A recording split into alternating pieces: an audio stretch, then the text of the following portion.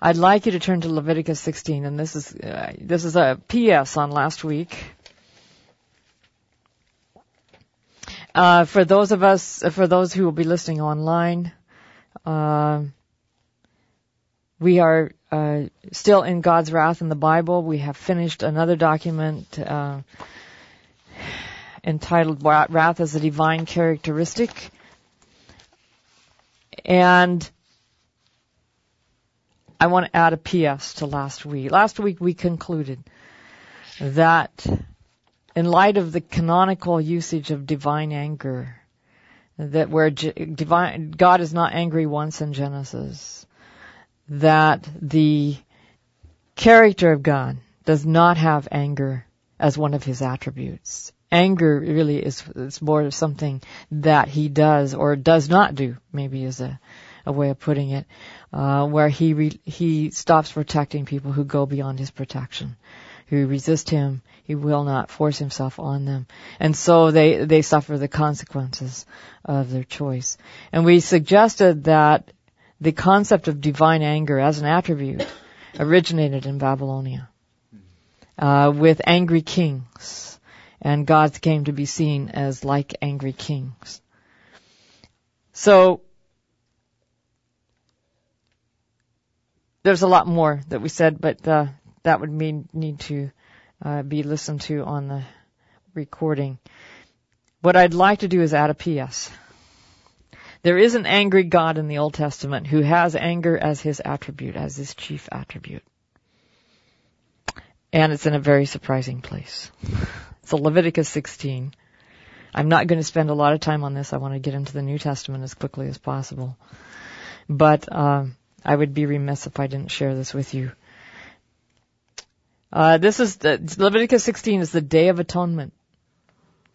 And in the Day of Atonement, you have the sin offering, or actually,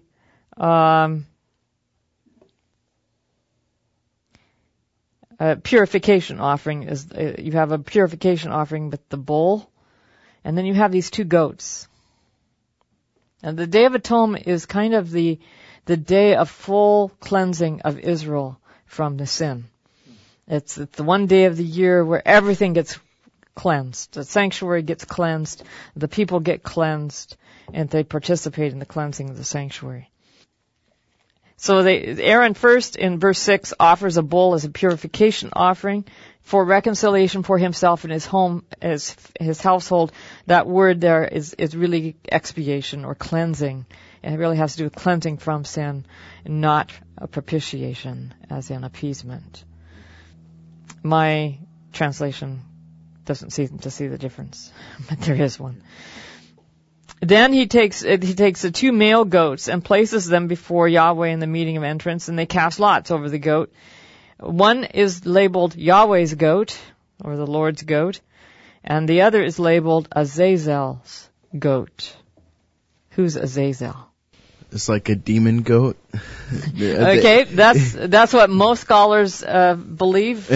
We Adventists believe that it represents the angry God or Satan. Satan, yeah. Adventists believe it represents Satan.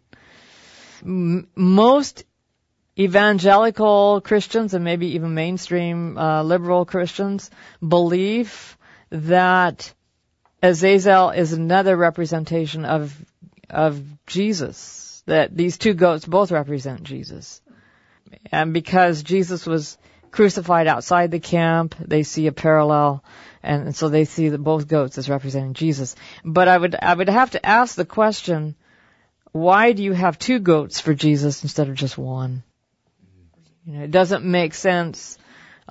Is that because there's two parts to Jesus' death? And where is Jesus let go into the wilderness after he dies? It doesn't make sense. The belief that it's a demon goat, comes from two things. The ancient Near East goats kind of did have the aura of being demonic to the minds of the people. If you've ever had a pet goat, you kind of know why. Goats are obstreperous. They can be mean-spirited and really cantankerous, especially male goats. But There's another reason. There's another reason why scholars accept the Azazel goat as a demonic figure, and that is rooted in Jewish tradition. The Jewish rabbis were pretty uniform that this goat represented a demon. And I came across, for years, I wrestled with what Azazel means. There are several roots to it. There's Oz or Azaz in Hebrew that can mean to be strong, it'd be vigorous, but it doesn't really work linguistically to say that this means the strength of God or the strong God or whatever. And the more I looked at this, the more I was convinced, having studied Akkadian, that this is built on a Akkadian word that you should be familiar with by now because we've talked about it here, Azazu.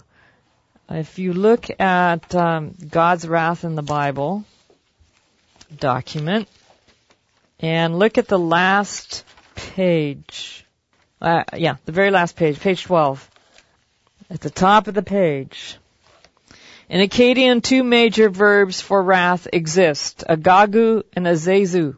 Does azazu remind you of anything? Azazel, doesn't it? Auditorily, it's the same, with the L ending. Though often used synonymously, the former is used of a passing emotion. So agagu is a passing emotion. You get hot, angry, and you do something, and then it's over. While the latter refers to an inherent quality, a characteristic. So this is part of your character, azazu. Both are extensively used with gods as their subject. This is in Akkadian literature. By contrast, Yahweh's character does not include wrath or terms for power. And I refer you to Exodus 34, where God reveals his character to Moses. Now, that being the case, Azazel, if Azazel has Azazu in it, then this is truly El. What does El represent in Hebrew? Does anybody know?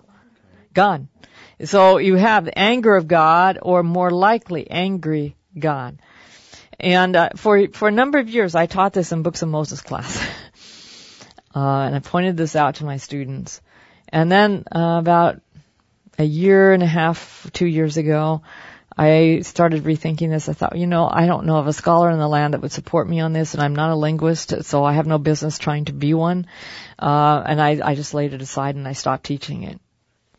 And then last year, I came across an article by Tawil. I forget his first name, unfortunately. He's a Jewish scholar in Israel.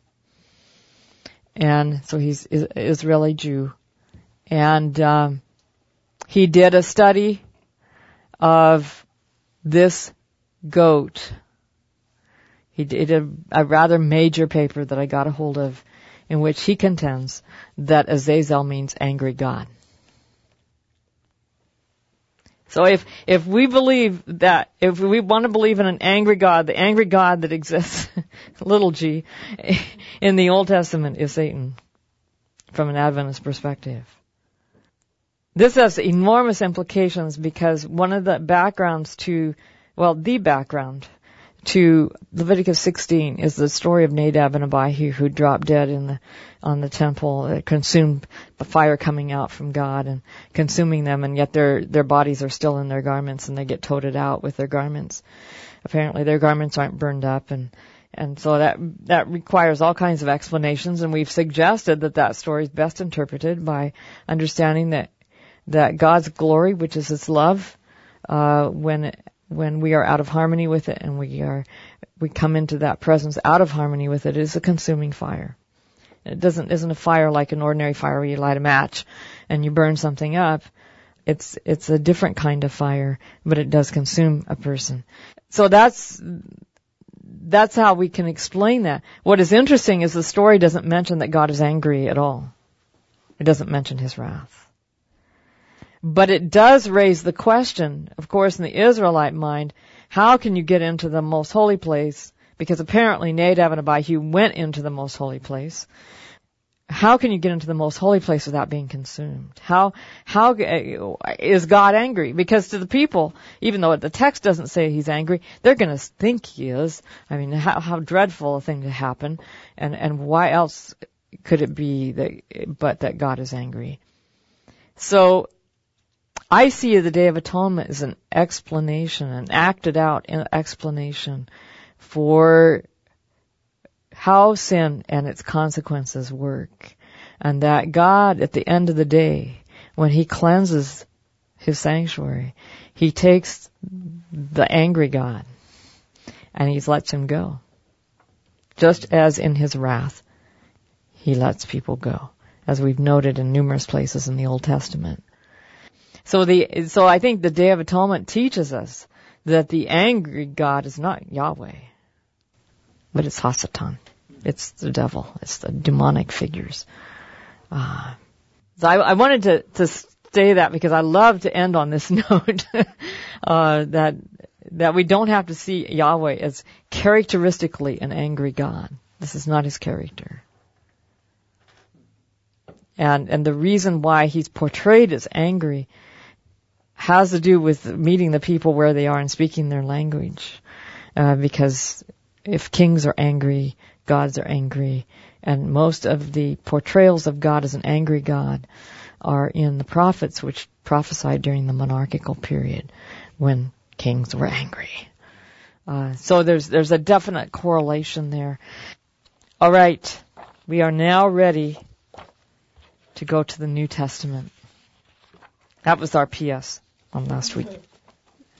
And I don't know how fast we'll get going on this. There's a lot of text here, and there's more than it looks like. It just looks like 2 pages compared to pages and pages, but I didn't double space these. So there's more here. There's more like 4 pages of text, or at least 3. So why don't we just jump in?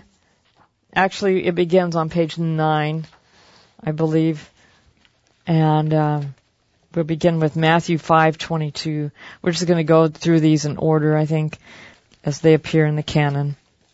That's not because that's particularly meaningful, but it's just easier to keep track. So who shall we start with? Jonathan Guevara. Other Jonathan. Call you 1 and 2 here.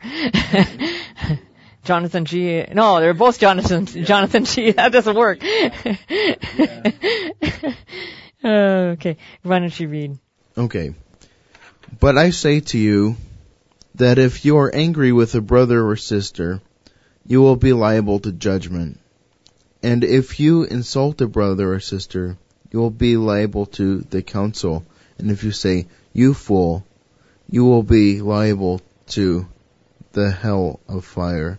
So when you are offering your gift at the altar, if you remember that your brother or sister has something against you, leave your gift there before the altar and go. First be reconciled to your brother and sister, and then come and offer your gift. Okay. If you look at verse 21, the context of this is, you have heard it said to those who lived long ago, don't commit murder, and all who commit murder will be in danger of judgment. Jesus suggests here that anger is what makes you in danger of judgment. What does that mean? What does that suggest about Jesus' understanding of anger? Yeah? Is it equivalent to murder? If murder is making you liable to judgment, then being angry with your brother or sister is murder if it makes you liable to judgment. What does that suggest? That's an interesting place to begin in the New Testament canon. Well, definitely that if we understand Jesus to be God, then anger would not be a characteristic of God. So God can't be angry, but we shouldn't, or how shall I put this? Some people think that God can be angry, but we can't. How would you answer that argument? Go ahead, Jonathan. I know the whole set of a few or one verse isn't all about actions, but at least 2 out of the 3 examples he gives are when you act out your anger. The first one just says being angry with your brother and sister, you're subject to judgment. But the other two are when you curse at them or call them something. fool. Yeah. So I don't know, maybe because everybody gets angry, right? And it's motivating to do something. So I don't know, maybe it's a good motivator to improve your situation. But if you use it wrongly. But Jesus says he who is angry, and if you include that in the list, then it's not good to be angry, is it? I know and sometimes I have heard the argument that because we get angry and we're created in the image of God, therefore God gets angry. I'm sure Adam and Eve wouldn't have a reason to be angry before sin. Probably the fall of man brought on the characteristic of anger in humans. Okay, so if we go back to the beginning, and that's where Jesus often goes, isn't it? He goes in the beginning it was not so, when he talks about divorce. So if we go back to the beginning, there's nothing about anger in Genesis 1 and 2, is there? And we can say, well, there's no need for anger, so of course we're not going to have anger. I'm pressing this because I want us to really carefully think about this. I would like to approach this from the Old Testament. Numerous places in Torah, God says, be holy because I am holy, which is a way of saying, be like me. If that is the case, and we're to be holy as God is holy, there can't be two standards, one for God and one for us. Okay? So if Jesus is saying he who is angry with a brother or a sister is liable to judgment, and that's in the context of murder making you liable to judgment, Jesus is equating anger with murder. And that's very insignificant because in Matthew 5 as a whole, what Jesus really does a lot of consistently, and maybe what we should do is look at the law of adultery right below this. Why don't you read verses 27 and 28, Adam? You have heard that it was said, you shall not commit adultery. But I tell you that anyone who looks at a woman lustfully has already committed adultery with her in his heart. Okay. So where does Jesus go? The action or the heart? And let's see. What is interesting is when Jesus talks about the law, and this whole section is framed, by Jesus' statement, don't even begin to think that I've come to do away with the law and the prophets. I've not come to do away with them, but to fulfill them. That word fulfill can mean to explain. And so then he starts with the law of murder and says anger is murder.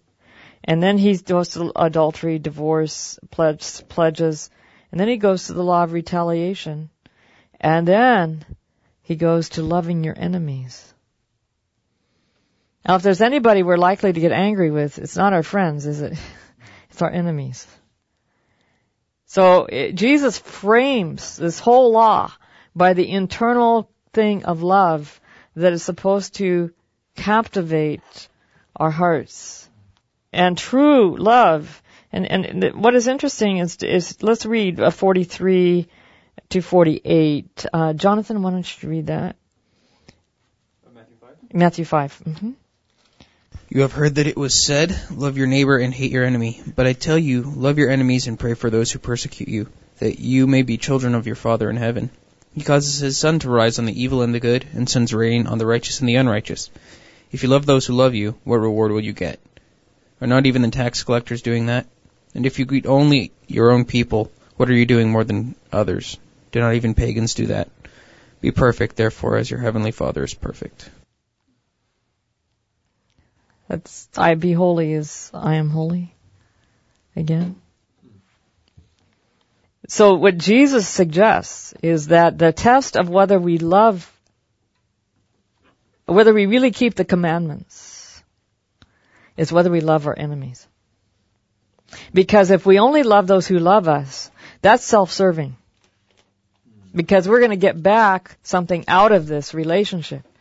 But if all I'm going to get out of the relationship is abuse, and I still love them, then I'm really keeping the law. It's a powerful statement, and I don't think we've ever plumbed its depths. So if that's the case, who loved his enemies as a model for us? Jesus. And Jesus is God. God did not withhold his Son, but he sent him into the world. While we were still sinners, Christ died for us. That is, while we still hated him, while we still abused him, while we still did all these things. You remember Jesus says to Saul on the Damascus Road, Saul, Saul, why do you persecute me? And he says, who are you? And Jesus says, I am Jesus whom you persecute. He wasn't persecuting Jesus directly, but he was persecuting his people. And by persecuting his people, he was persecuting Jesus. So we can say that Satan has been hostile over and over again to God, has persecuted God. He's been his chief enemy. And he's led us to do the same. And yet while we were still hostile, while we were still enmity with God, Christ died for us. So God has exemplified this, and just as God exemplifies this by sending rain and sunshine on the just and on the unjust alike, Jesus says, love your enemies. So you may be children of your Father, and you may be perfect as he is perfect.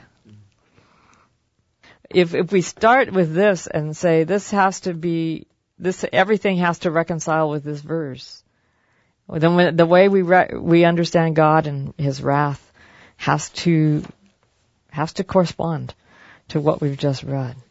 Okay, let's move on to Matthew 8.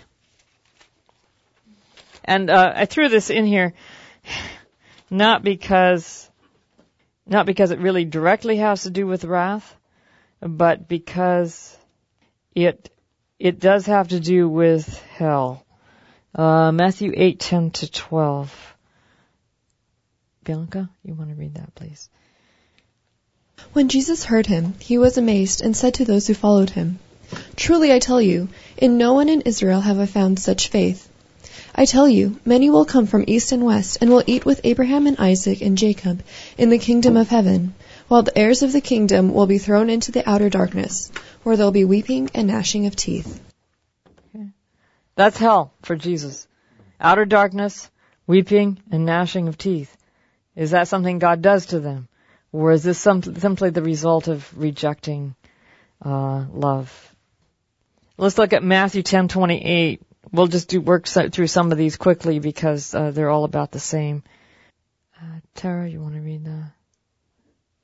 Do not be afraid of those who kill the body but cannot kill the soul. Rather, be afraid of the one who can destroy both soul and body in hell. And is your one capitalized in your version? Yes. Which version are you using? NIV. NIV. Anybody have it differently? I have just him in lowercase. Him in lowercase, and that's what you have too, Bianca? Oh. Okay, uppercase.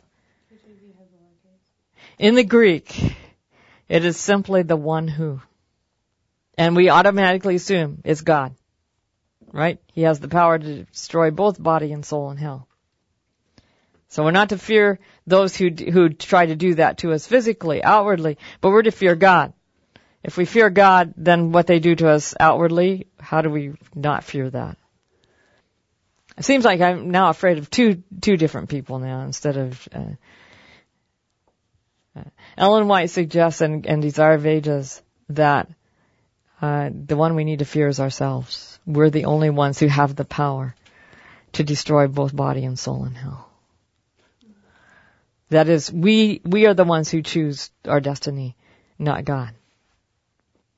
So once I know I have to be afraid of myself, that quells my fears because it's hard to be afraid of yourself. It's really hard to really believe that.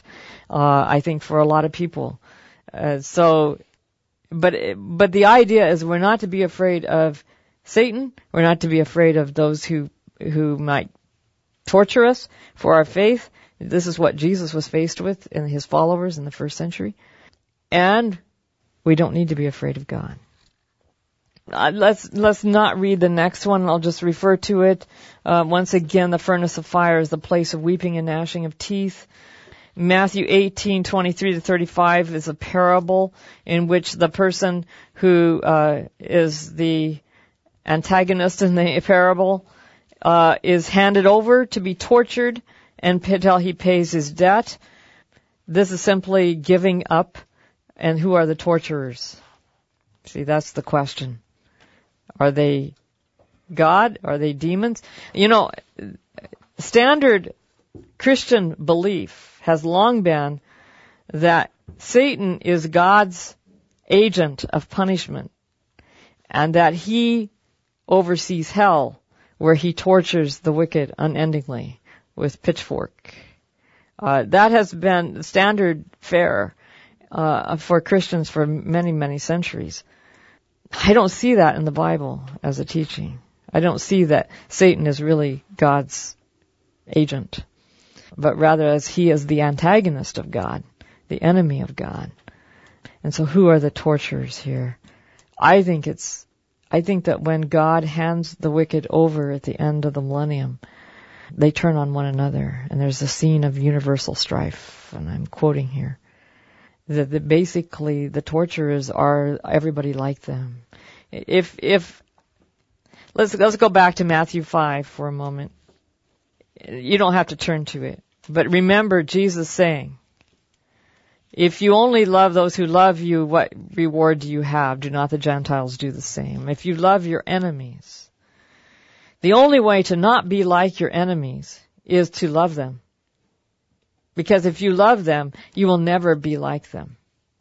So, the torturers are the people who don't love one another and don't love their enemies. And if everybody retaliates against other people who hurt them with hurting them, the whole world becomes a place of hurting other people. We just end up hurting one another endlessly. And I think that's what Jesus means. The torturers will torture them. And so all these verses are pretty much the same. Let's look at Mark 3:5. This is now the first canonical instance where Jesus is said to get angry. And Glow, you want to read that? You need to take the microphone. Mark 3:5. Why don't you read verses 1 to 5? So we get the context. And he entered again into the synagogue, and there was a man which there had a withered hand. And they watched him whether he would heal him on the Sabbath day, and they might accuse him. And he saith unto the man which had the withered hand, Stand forth. And he saith unto them, Is it lawful to do good on the Sabbath days, or to do evil, to save life, or to kill? But they held their peace.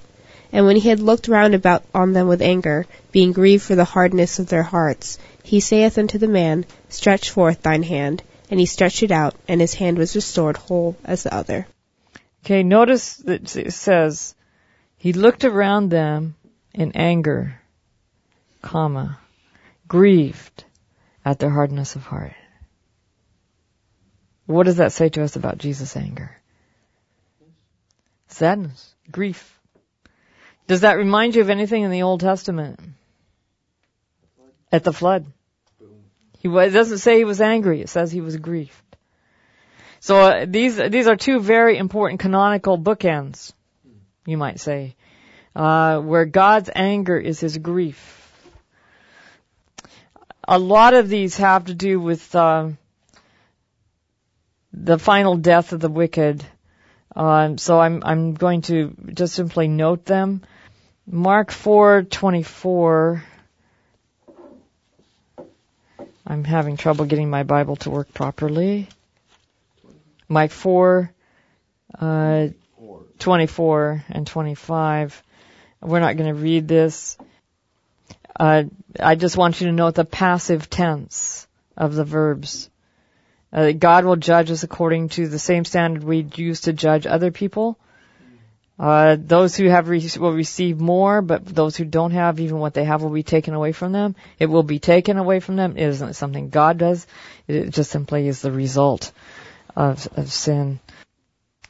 And Mark 9:42 to 48, the worm that never dies and the fire that is never quenched. This is not an ever-burning fire.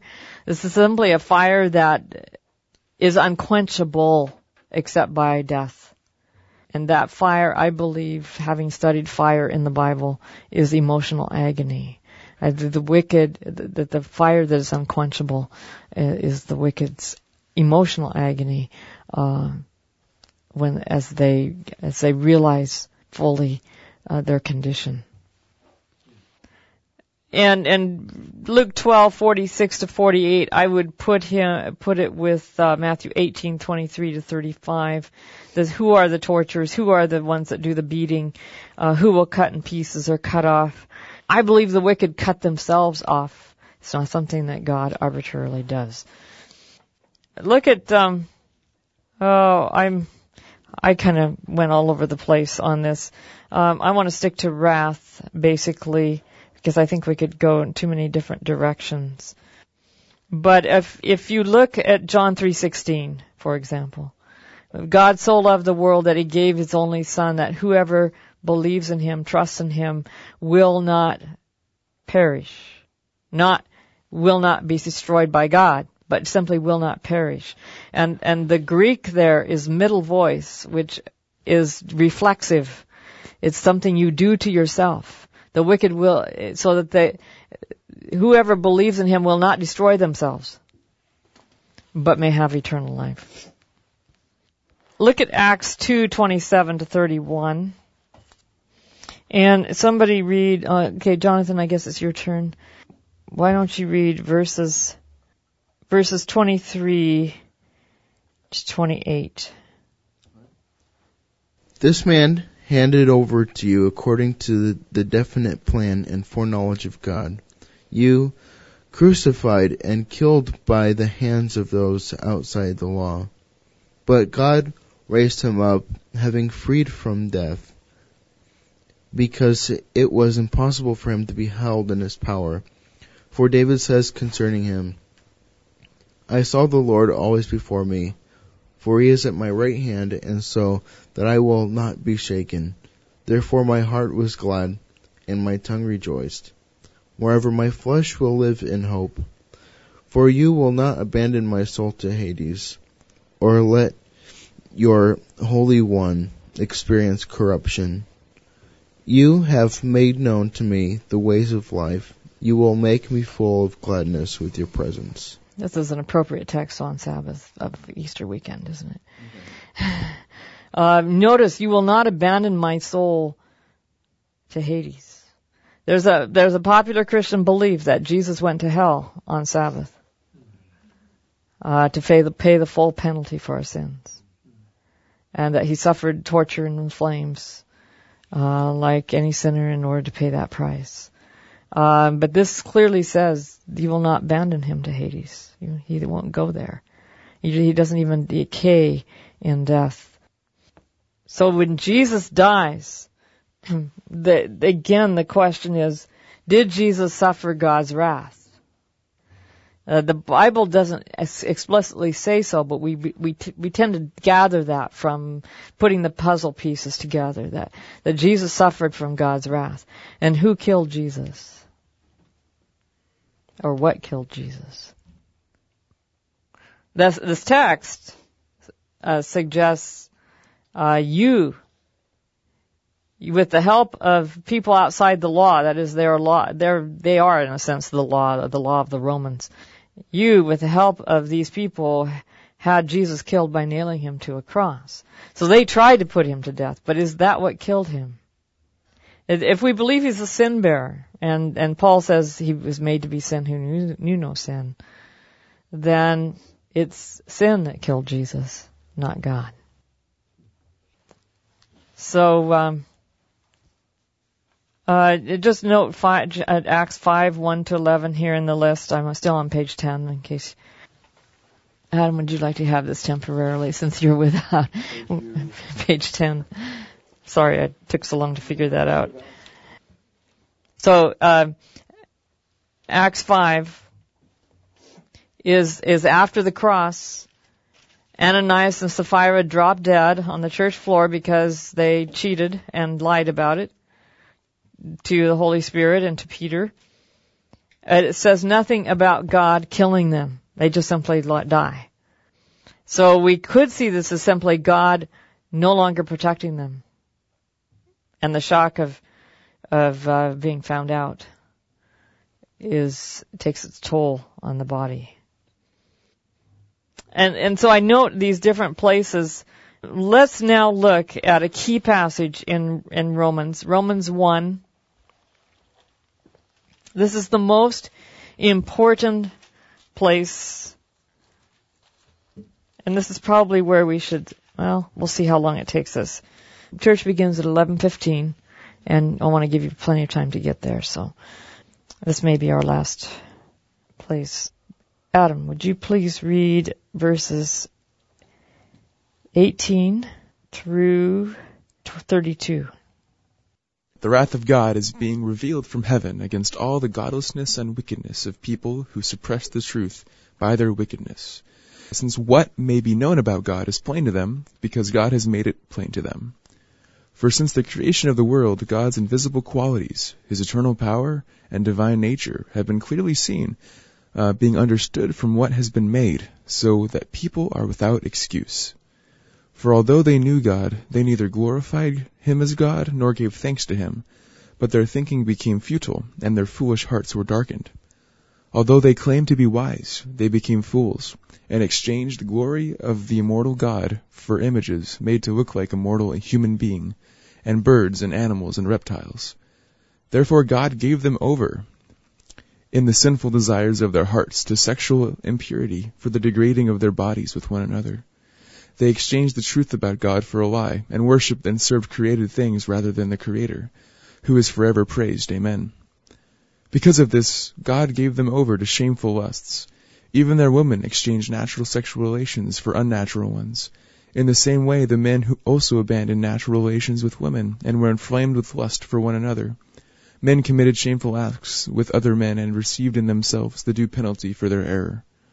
Therefore, just as they did not think it worthwhile to retain the knowledge of God, so God gave them over to a depraved mind, so that what they do, what ought not to be done. They have become filled with every kind of wickedness, evil, greed, and depravity. They are full of envy, murder, strife, deceit, and malice. They are gossips, slanderers, God-haters, insolent, arrogant, and boastful.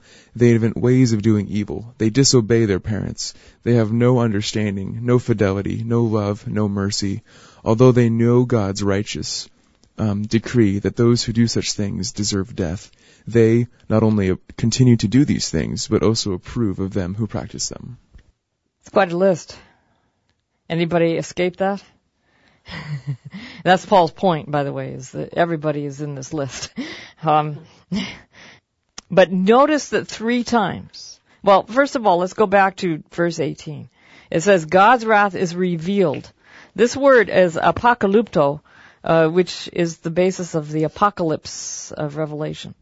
It means to disclose, to uncover, to unveil, to reveal, to expose. That means it's a very definitive word. That is what God, when God's wrath is revealed, now we see what it really is. That's the core meaning of this verb. And notice that in verse 24, 26, and 28, it says 3 times, God gave them up. That's God's wrath. Most clearly defined in Scripture, God gave them up. So all those places in the Old Testament that we saw where God's wrath is giving people up or handing them over are simply foreshadowings of this very stark and clear definition of God's wrath. And I want to post this as the pillar verse or verses that depict this, because I believe we can take this as a hermeneutic, as a canopy of which to explain and understand the entire Old Testament and New Testament. Quick peek. We'll review this again next week. But Jonathan, would you read chapter 2 of Romans, verses 1 to 9? 1 to 10. That's a long passage too. Maybe we should wait till next week. Do you suppose? Yeah. Why don't we wait till next week on that?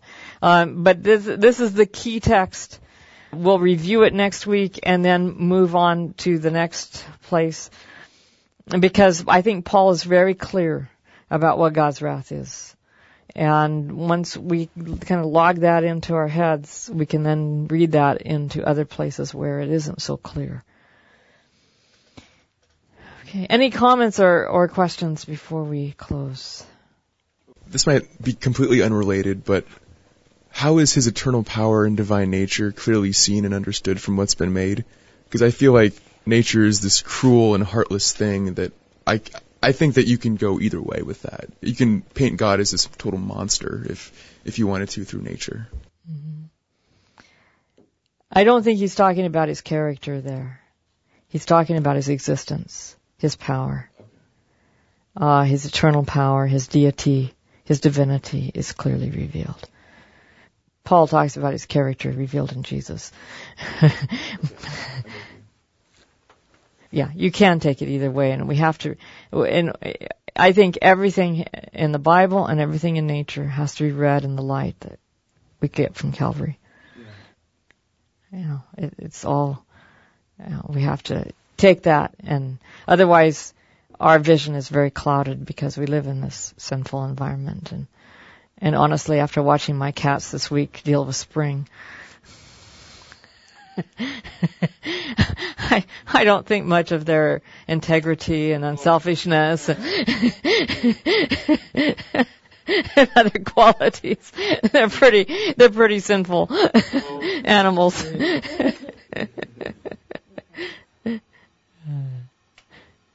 All right, that was a bad note to end on. Well, have a good Easter Sabbath and Sunday, remembering Jesus' death and what it means, how it hit the split heart of God. I was thinking about this metaphor last night with the rock that split water out for the Israelites, and that became a symbol in Paul of the rock Jesus, who, because he was split in a sense, that broken heart let loose water for salvation. And that's all symbolic of when God's heart is broken because of sin, and when we do our worst to him, he simply splits open his love and pours it out. And while we were his enemies, he died for us. And that's why we should love our enemies. So why don't we end on that note, and let's have prayer. Father, we thank you that you have revealed yourself in your word, and that when we stand at the foot of the cross, we can see your wrath poured out on your Son and know that it isn't something you did to him, but something that sin has done to him, and that you simply handed him over to the consequences of sin. We ask that we may not fear you, but may fear the sin that destroys. May we have every motivation from you and your love to live in harmony with that love and to love our enemies as you have loved us. In Jesus' name, amen. In Jesus' name, amen. In Jesus' name, amen. In Jesus' name, amen. In Jesus' name, amen.